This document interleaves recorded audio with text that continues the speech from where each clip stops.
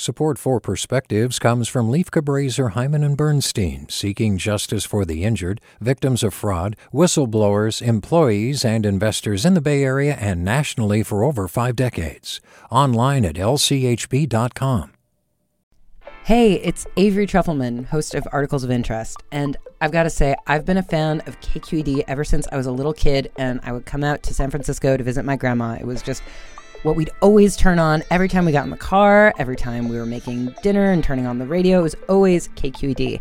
And then over the years, I've become a massive fan of KQED podcasts because this is local reporting at its best. These are answers to questions you've always wanted to know, interviews with exciting, unusual voices, necessary journalism, all told with love and care and artistry. And did you know that a majority of KQED's funding actually comes from members? It's just people like you and me supporting the programs they love, while also getting access to cool events, behind-the-scenes footage, and so much more. If you want to sign up and be a part of this amazing community, visit donate.kqed.org/podcasts to become a member today. That's podcasts with an S.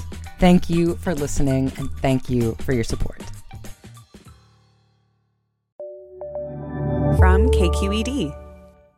I admit it. I'm still driving a gas-guzzling SUV and am paying the price, $130 per tank right now. Ouch. But shame on me. Much of my predicament stems from the choices I have made. When I bought this car several years back, gasoline prices had moderated for several years, and I still had lingering concerns about electric vehicle prices and range restrictions. So I fell back on old habits and replaced my old gas guzzler with a new gas guzzler. Unfortunately, my short-sighted and selfish decision-making is characteristic of broader American car-buying habits. Americans traditionally display a brief interest in fuel efficiency or electric car options when gas prices occasionally spike, but most continue to favor gas-guzzling SUVs and pickup trucks, the perennial top sellers over the long term. I need to do my part to break this long-standing selfish behavior. Gasoline prices will inevitably moderate again as market demand and supply factors intervene.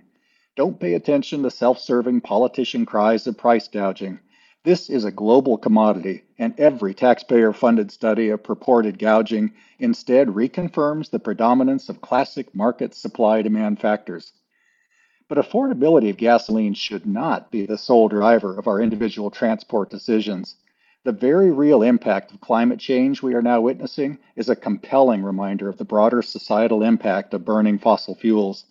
If you are like me, make your pain at the pump a call to action. Revisit the growing array of more fuel-efficient options when replacing your vehicle. You might be surprised to find that hybrid and electric vehicles have come a long way in terms of pricing and practicality. Californians already lead the way, buying 7 times as many electric vehicles as the next highest state. I seem to have been asleep at the wheel, but I can assure you this is my last gas guzzler. With a perspective, this is Craig Isom. Support for Perspectives comes from Leif Cabraser, Hyman and Bernstein, seeking justice for the injured, victims of fraud, whistleblowers, employees, and investors in the Bay Area and nationally for over 5 decades. Online at lchb.com. Hey there, this is Brittany Luce from NPR's It's Been a Minute. KQED's podcasts like The Bay, Bay Curious, Mind Shift, Right Nowish, and more all tell the stories of the Bay and beyond with reliable, human-centered journalism.